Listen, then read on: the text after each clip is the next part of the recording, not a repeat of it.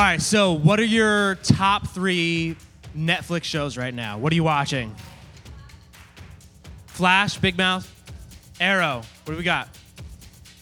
Forgot your top 3 show. 7 Deadly Sins. What do you say? Stranger Things. Yo, that is up there. Give me one. The Flash.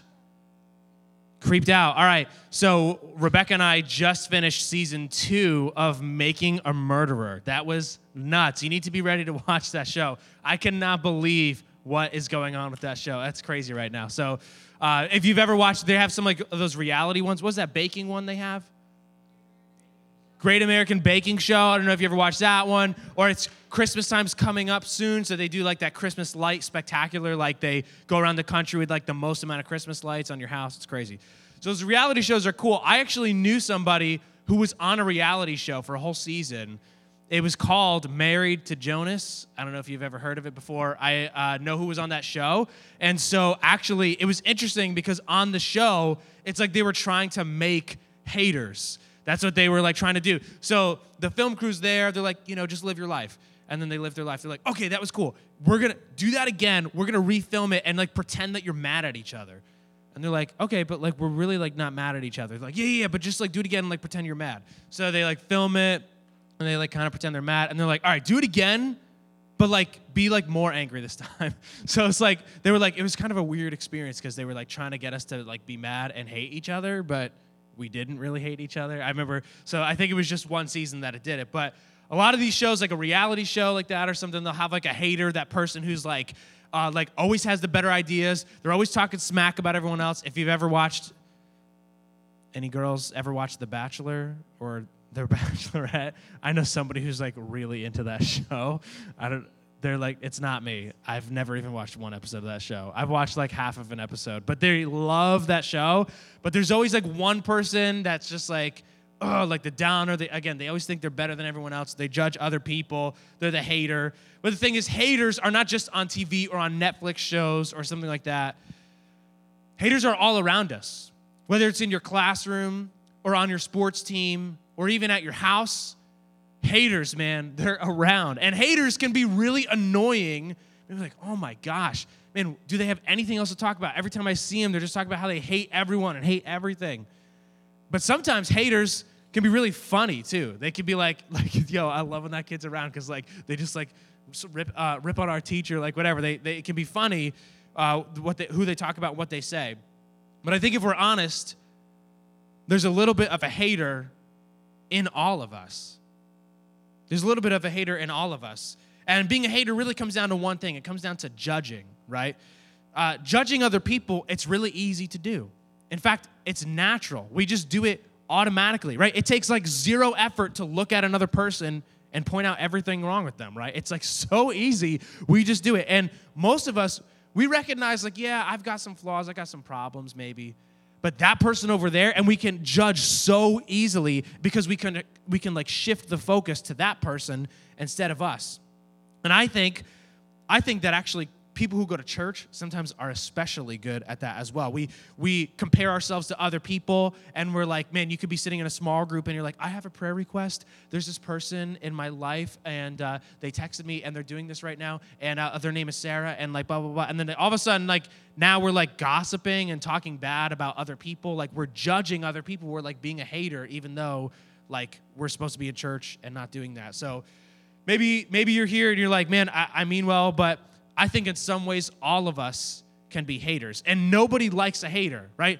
All of us deep down know that's not a good thing. It's not good to be known as a hater or to act like a hater, right? Nobody likes haters. No one uses the word hater as a compliment. Nobody's like, yeah, that guy, he's such a hater. I like respect him so much because he hates on people. Like no one of us respect or use it as a compliment. Nobody trusts a hater, right? And no one likes being hated on. I'm sure probably almost everybody in this room has been hated on by somebody else. And you know the feeling. It's awful. You don't want to deal with that. So what do we do about it? If hating comes so naturally, judging other people, it's like, man, is it even possible to like turn off those kinds of thoughts or feelings? Well, the Bible actually has a lot to say about judging other people and how we treat them and how we look at them. And so I want to read a story that features some of like the biggest haters in the world. Like if there was a hall of fame for hatred, these people would probably be in it. Like a lot of people were trying to pin whatever. Actually, I don't want to go off.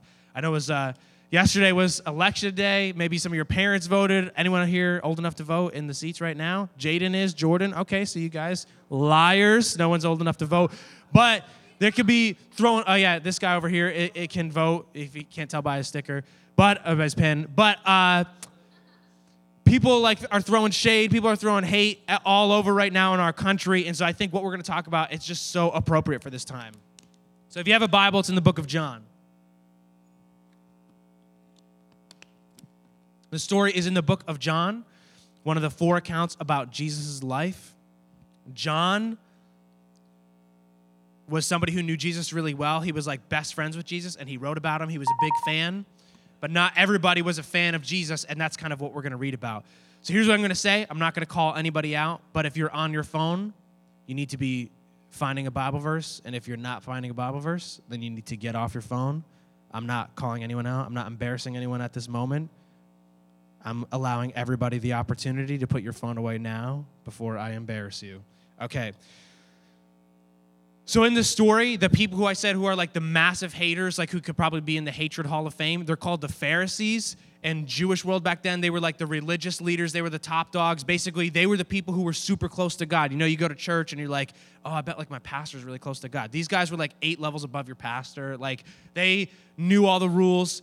Actually, that was part of their life. Like Jewish people, they had literally hundreds of rules. You ever heard of the 10 Commandments before? Yeah. You heard of them, the 10 Commandments? Well, so there are 10 commandments at the very base, but then there's literally another 640 rules that they had to live by. And I mean, you're talking about like their diet, like what you're allowed to eat and what time of day you're allowed to eat it, and like when and where you should pray. You got a question about that? About the 10 commandments. Let's talk about the 10 commandments in small groups. So the point is that this is a society and a time when like there were tons of rules to follow, and the Pharisees were really good at following those rules, and they were really good at pointing out other people who didn't follow those rules. They were really good at judging other people. But Jesus, on the other hand, Jesus talked about loving people and showing compassion.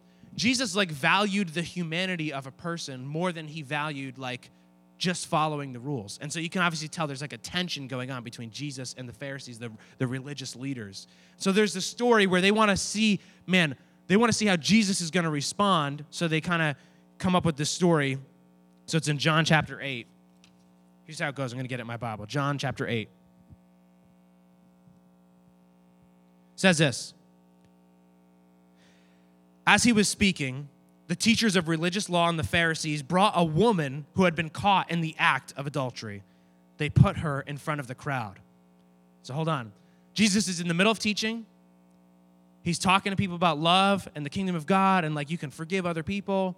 And so now they try to trap him in this public way. They want to see how is Jesus going to respond. And they said they caught a woman in the act of adultery. Adultery is basically like cheating on your husband or your wife. And adultery, that's a big deal today. I mean, if you know anybody who's ever done that, like that's really frowned upon. That's not good. But back then, it wasn't just a bad idea. It was actually illegal. Like you could die for committing adultery. So they bring this woman. They want to see what Jesus says.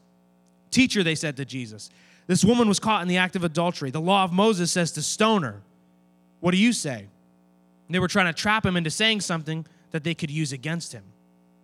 So they're trying to trap Jesus. They're like, okay, either we can get Jesus to admit, yeah, she was caught in the act of adultery. We got to kill her. It's a crime. Like that was the laws that we live by. And so it would ruin Jesus' reputation as somebody who preached love and forgiveness and value to people.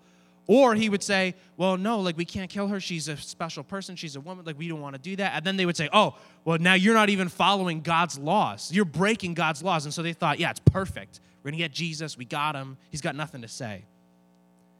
What do you think Jesus says? Nothing.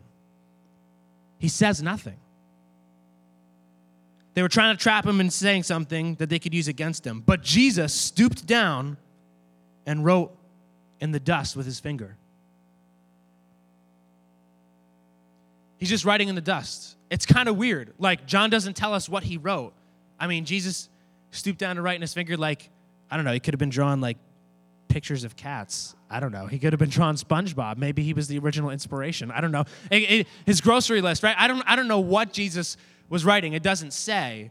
But he started writing, and they weren't okay with that. It was infuriating them. It says, they kept demanding an answer. So he stood up again, and he said, all right. But let the one who has never sinned throw the first stone. And then he stooped down again and wrote in the dust. So he's like, all right, okay, fine. Yeah, God's law is important. We need to follow it. I understand what you're saying. This person has committed a crime worthy of death. That's how it was back then. Jesus is like, sure, I get it. All right, I have an idea. The first person to throw a stone, that's how they killed him, was through stoning. He's like, okay, whoever has never sinned in your life, you can take a stone and throw it at her. The first person who's never sinned can come and take a stone. Hold your questions for now. Well, obviously that disqualified everybody, right? There's literally nobody who's never sinned. And so how do they respond? It says he stooped back down in the dust. Again, we don't know what Jesus was writing. Some people believe that maybe he was writing their sins because obviously whatever he wrote combined with what he was saying to them was enough to change their response. When the accusers heard this, they slipped away one by one, beginning with the oldest, until only Jesus was left in the middle of the crowd with the woman. Then Jesus stood up again and said to the woman, where are your accusers? Didn't even one of them condemn you? And Jesus, he knew the answer. He knew, obviously, they're all gone, but he's trying to make a point. And she says, no, Lord. And Jesus says, neither do I. Go and sin no more. Go and sin no more. Here's the thing that makes this moment so powerful. The only person in this situation who could judge her, the only person who was actually perfect, the only person who was qualified to be a judge did not judge her. Jesus didn't judge her. Don't miss this. This woman, she did something wrong. In fact, it was a crime and it was worthy of death, and it's still not okay to do today. And Jesus knew that and he acknowledged it, but Jesus didn't judge her. Jesus offered her something else. Jesus offered her grace. He gave her something that she didn't deserve, and he gave her forgiveness. Now, thousands of years later, people like us, we still think like the Pharisees. We see other people, we're ready to throw a stone, whether it's somebody in our classroom, somebody on our sports team, somebody in our house, maybe it's a brother, a sister, even a parent. We're ready to throw something at them because we want to shift the blame. We think that like the Pharisees do. It comes naturally just to judge people. And we still carry rocks. Now, maybe we don't have physical rocks when we judge people, but we have other things, right? We have things like the eye roll, right? Like when your teacher or your mom says, or like, yeah, your middle finger, yeah, that would be a rock that we throw at somebody like, I don't want to do this. Maybe a text. Maybe you judge somebody through a text. Maybe through something you post on Snapchat or on Instagram, or you put on your story for other people to see. You know who's going to see it. You know you put it on there on purpose because you're judging them. No matter what our weapons look like, though, no matter what rocks we're holding today, Jesus' words still have meaning. Let the one who's never sinned throw the first stone, and none of us have never sinned. That's nobody here. If you're perfect, then you can throw a rock and you can judge other people. If you're not perfect, maybe you should reconsider. And so kind of the walkaway point of the story is drop the rock. Drop the rock. Drop the rock.